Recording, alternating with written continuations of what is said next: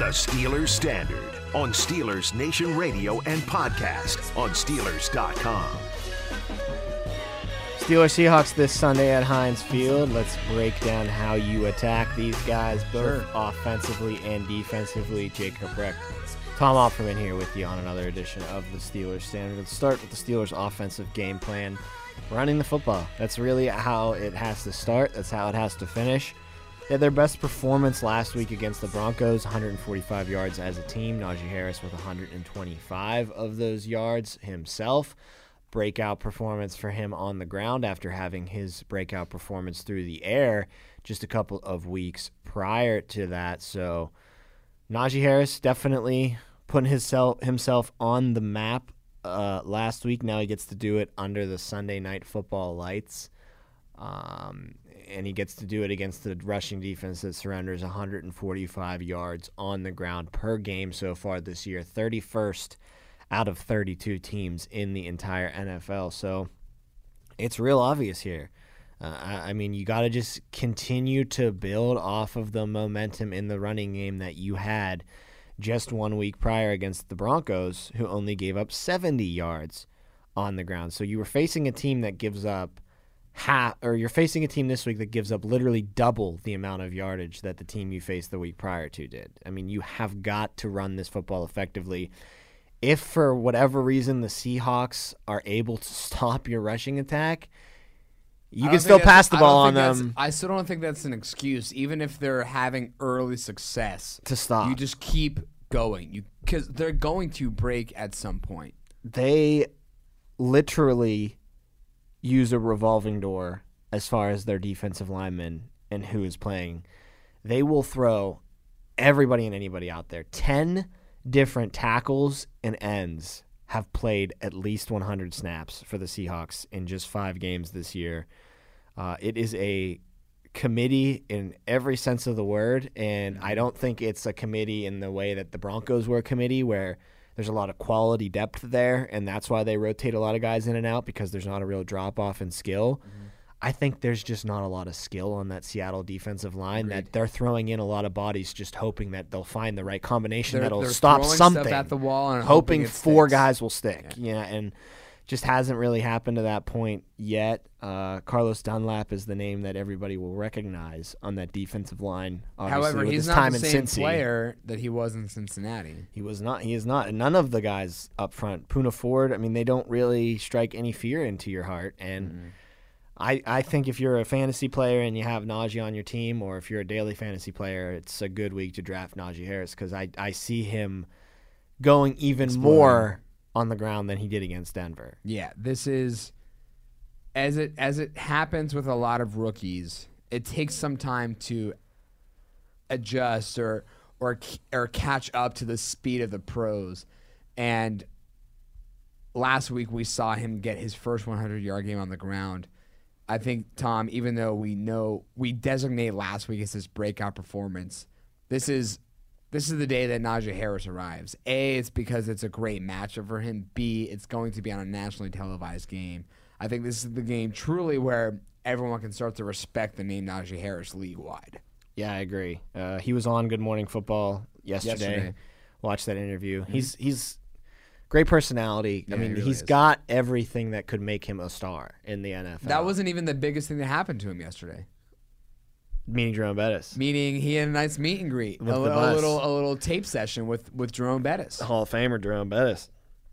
Not bad, Najee, not bad, but it's kind of class he is in, man. He's in that elite kind of upper echelon. So could be one of the greats if he stays healthy and continues on this trajectory. I mean, they were talking about it in the Good Morning Football interview. I mean, the way that you run, the punishing style, the fact that you don't go down when you get hit first. I mean, you can count on one hand. I was going to say, I can't tell you the last time I saw Najee Harris have any run and have him be stopped on his first contact made. Even more than that, I can count on one hand, I think, the times he's had a loss as far as a run goes. Like, he does not get tackled behind the line of scrimmage. And if he does, it's not his fault. No, but even when he does get hit behind the line of scrimmage, he's gets still back. Managing to get back. He gets back to the line of scrimmage. He never puts the Steelers really behind the chains. And I've been saying this all week, man. If you're a defender and you go to tackle Najee one-on-one, just buckle up, man. And you might as well just give him an extra 5 yards because you're going to go for a ride that you're not going to like until your teammates can get over there and help you bring him to the ground. So I think that and you heard Tomlin say after the Denver game, he's getting better every single week, and they're not even impressed by that because that's the expectation. They expect him to get better every week because he's a super smart dude, and he's got every athletic ability in the world you could possibly want.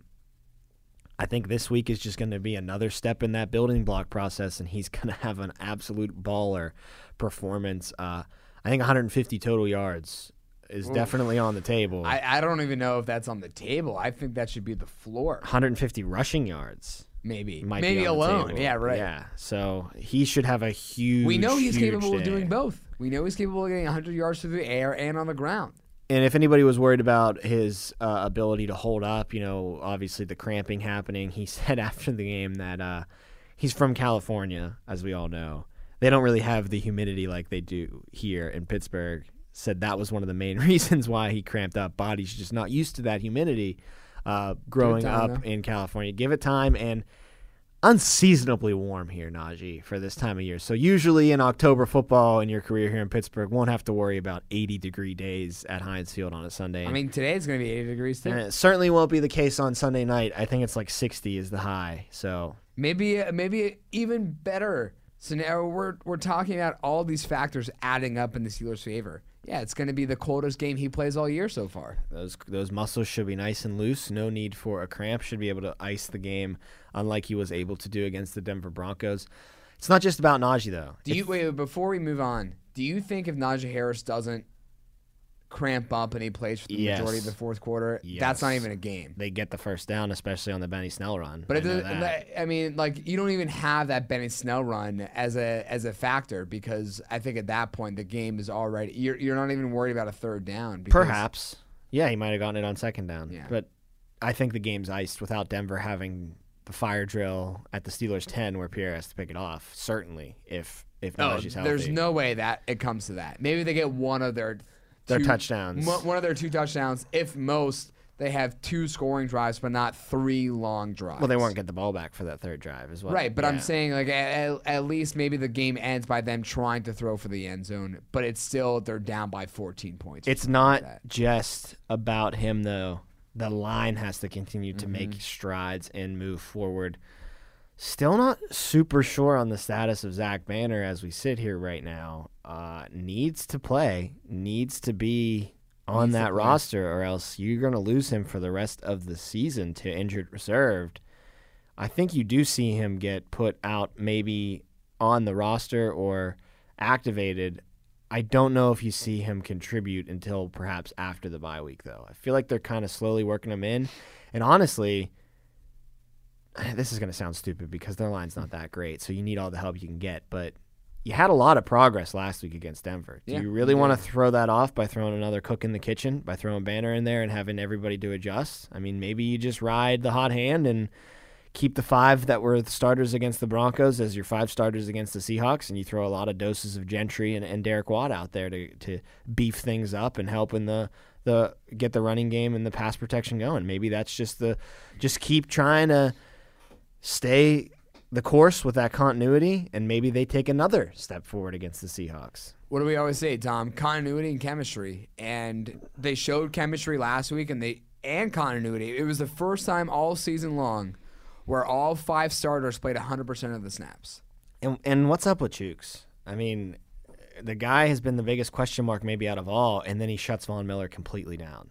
Did you hear Von Miller's name once last Sunday? I don't think I literally don't think I heard it one time. He never showed up on the stat sheet. I know obviously Chooks had help throughout the game. I'm not an idiot, but for the most part, it's a core for you got to give Von credit Miller. to Chooks. Yeah, absolutely. He played his best game of the season so far. I don't think there's any question about that. So got a little cautious optimism rolling with that offensive line as we head to the Seattle game. Again, that's a defensive line that can be pushed around, more so than the Denver Broncos line that they just did push around. So I'm excited to see if they can take another step forward. And I think one thing that's clear is that left side is getting better every single week, and that's the side that I've said all along. At least you've got your potential there. At least you've got your hope on that side with two rookies, Moore and Green, and second-year man Kevin Dotson. Like, at least you can see that left side, those three guys being staples of this offensive line for years and years to come. And I think you're seeing Kendrick Green more than all the other two that I just named take steps forward every single week. He looks like he's going to be really good. Dan Moore, what's the ceiling really going to be on him? You don't ever know, but he at least is a serviceable tackle as a rookie. So that's good news already. And Dotson's been just solid. I mean, I don't think that he's been terrible. I don't think he's been all-pro. Yeah, we had said in one of our training camp episodes that we expected Dotson to be a Pro Bowler, but be on that verge of maybe making that second-team All-Pro. Probably not going to happen, but he's solid. And that's all you can really ask for as they continue to improve. But the left side, yeah, it looks good. And then you get the best performance out of the right side with Chooks and Trey Turner. Chooks had a couple false starts at home again, which is very upsetting. And it's definitely weird when they come at home. It's always weirder when they come at home. Here's why I think it happened in the Denver game. If you noticed on Chooks' false starts, they were about a half a second before the ball snapped. He just had the hard count wrong? No. I think he's just trying his extra hardest to beat Von Miller to the spot. He jumps a half a second early, too, and I would too. In anticipation of Von Miller. Exactly. Bull rushing. I think maybe that's in his head a little bit. It shouldn't be in your head, and it's no excuse to false start. But you ask, why are you doing it at home? I think you're doing it at home because of who's lining up across from you. Makes you jump a little bit, maybe a little too early, because he's a Hall of Famer. So he is. But he wasn't a Hall of Famer on Sunday. No, he was not. And Chooks made up for those false start penalties for sure. And Trey Turner just didn't act like an idiot. So that's a progress in the right direction there. And I think no spitting on guys. No spitting on guys. I don't think we saw a false start from him either. After we saw one or two against Green Bay. So he's definitely learning. They're definitely all improving. We keep saying, is it a baby step or is it a crawl? It's something, right? I don't know exactly what you can categorize it as of now, but there's definitely some semblance of progress for the unit. For the unit as a whole, and then individually, those five guys you see are improving week by week. I don't know who said it, but someone made the comment, I think it was Purzuta, who said, I love the enthusiasm that Kendrick Green provides, except he's still getting beat on the line. It's good to see that he's not letting it get to him. He's showing enthusiasm, and he's showing that he can keep up. If the play develops down the field, he even though he was in the pocket, he'll still run up to try to catch up to the play, which is good. And I think that's something that we talked about earlier about James Pierre saying, just don't let it get into your head, right? Keep your memory fresh. And it's unfortunate that he's getting beat a little more frequently than you would like to admit, considering he was your highest drafted lineman in the last 2 years. However, it doesn't seem to be bothering him. It doesn't seem to be getting him down, which would then escalate his problems. No, and I'm okay with him having some hiccups along the way as a rookie. You know, you can't expect them to just come in and be the best center in football. Mm-hmm.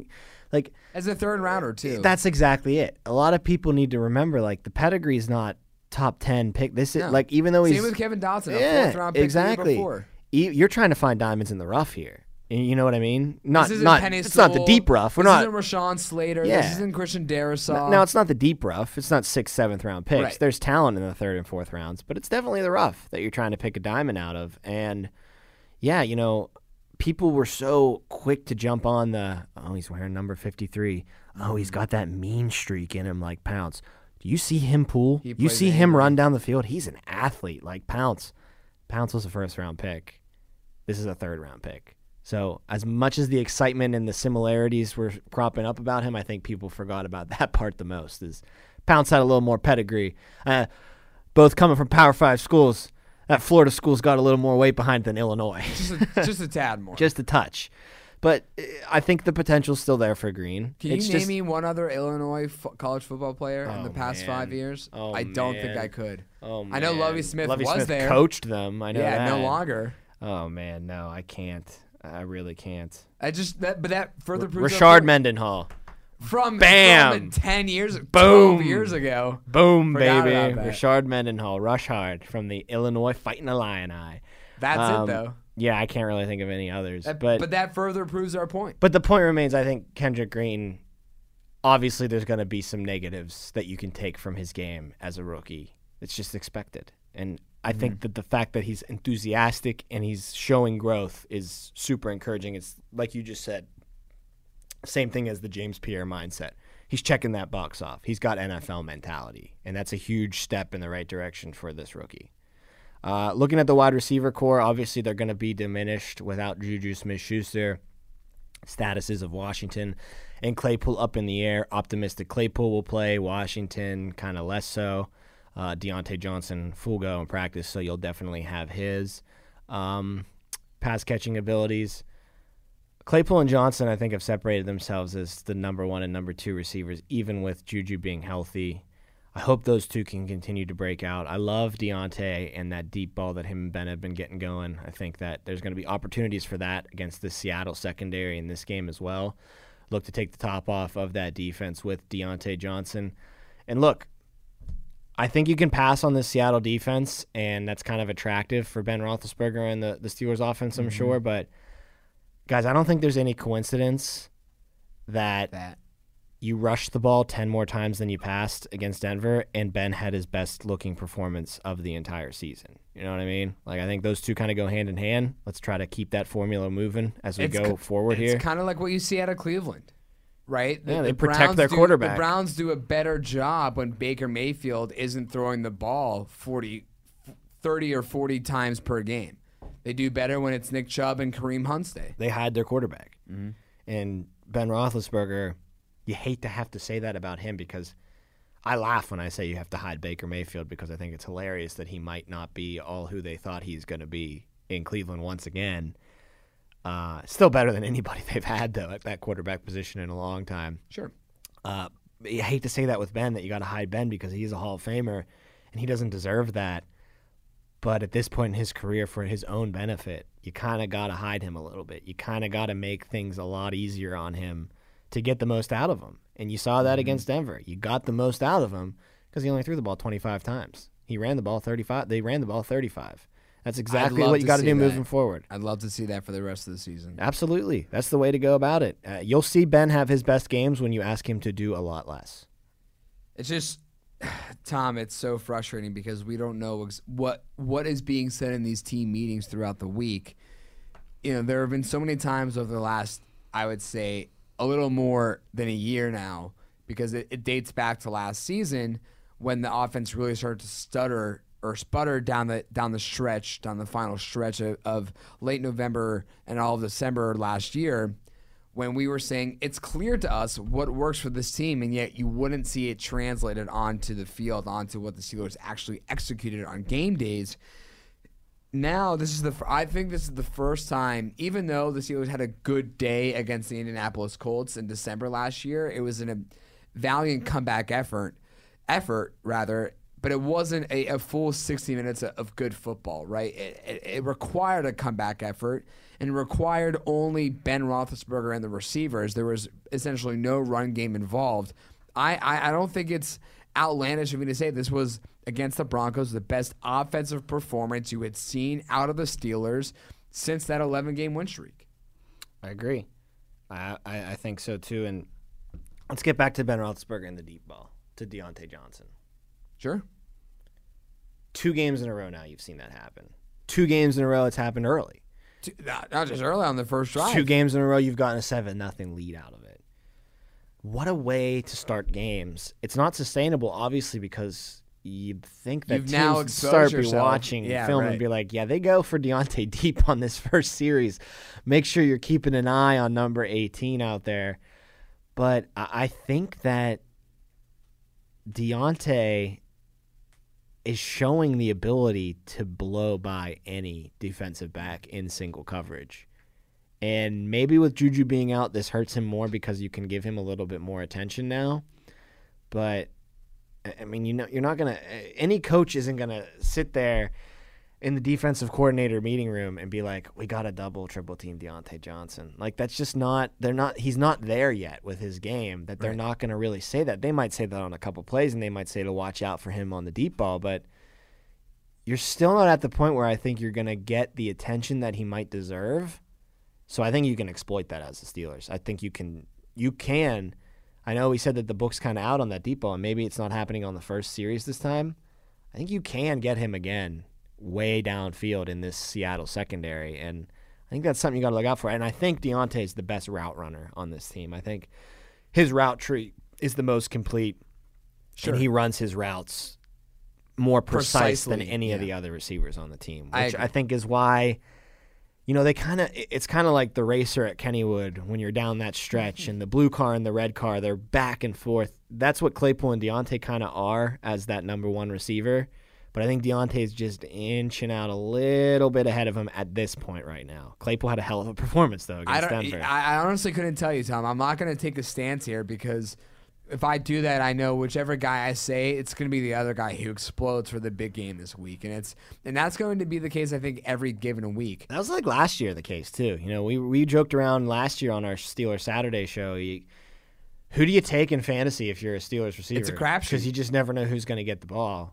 Maybe there's a little more clarity with Juju going down, and it's really just you can Claypool just take both of them and Deontay, yeah. But okay, good segue there. So Juju's down. Obviously, Deontay, Claypool, number one, number two. You need more options. You think you see more Freiermuth and Ebron get involved, or do you think Cody White and Ray McCloud get more involved? I hope it's the former. I think it's I hope it's the former. I think it's going to be the former because Ben missed Ray and Cody White on almost the exact same route to the far sideline. He missed them each once on Sunday against Denver after Juju had gone down. So I think that Bennett made the comment later before Juju had the designation of requiring surgery which would sideline him for the rest of the year. It was said by Ben that he needs to start establishing that relationship with him, which I think he can do, but it's easier to just go with Pat Freiermuth and Eric Ebron, guys you already have relationships with. So I think it's going to be the former, and that's what I hope to see as well. And you'll see a heavy dose of Najee Harris, obviously. Of course. He goes out for passing. What was the comment Ben made when he was saying replacing Juju in the slot? I mean, you have tight ends. You also have a running back that you could throw to as well. Najee Harris goes out on a passing route 76% of the time that Ben drops back to pass. That's the most in the NFL by 5%.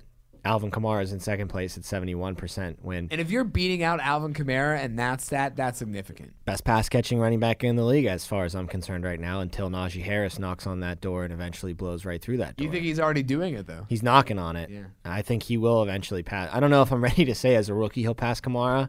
No, but you think as of right now, this moment, at this point in time in this season, he's better at it. Najee? Yeah. Not yet. Well, this at this point in just this because season, he's going out for more passes doesn't mean he's better at it. But I think that's the class he's keeping is a Kamara kind of style back. He's sure as hell doing it better than McCaffrey. Well, McCaffrey can't stay on the field. Exactly. I just saw that he was shut down again in Carolina this week. Not playing again? No. Wow. They tried to work him back in the good, practice fold. I just released Chuba Hubbard. Nope, he is not going to be playing this week for the Panthers. Let's look at the defense real quick before we move completely on from this matchups. I think it's pretty easy, honestly, what the defensive game plan should be. Stack the box.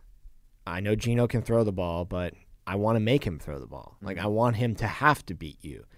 And if he's showing in the first half that he's capable of pushing the ball down the field, then you can adjust and start to play a more traditional straight-up defense against them. But until that happens, you stack the box. You completely suffocate Alex Collins or DJ Dallas in that running game.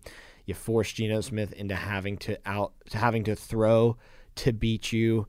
And I think the more he drops back to pass, the greater opportunity guys like Watt and Ingram and Hayward and Highsmith are going to have to sack him. Because although their offensive line is maybe a bit better than it has been in the past, still give up about 2.6 sacks per game. So I think game plan easy. Stack the box, stop the run, force Geno to throw, and when he is dropping back to pass, make him incredibly uncomfortable. He will throw an interception if he feels the pressure.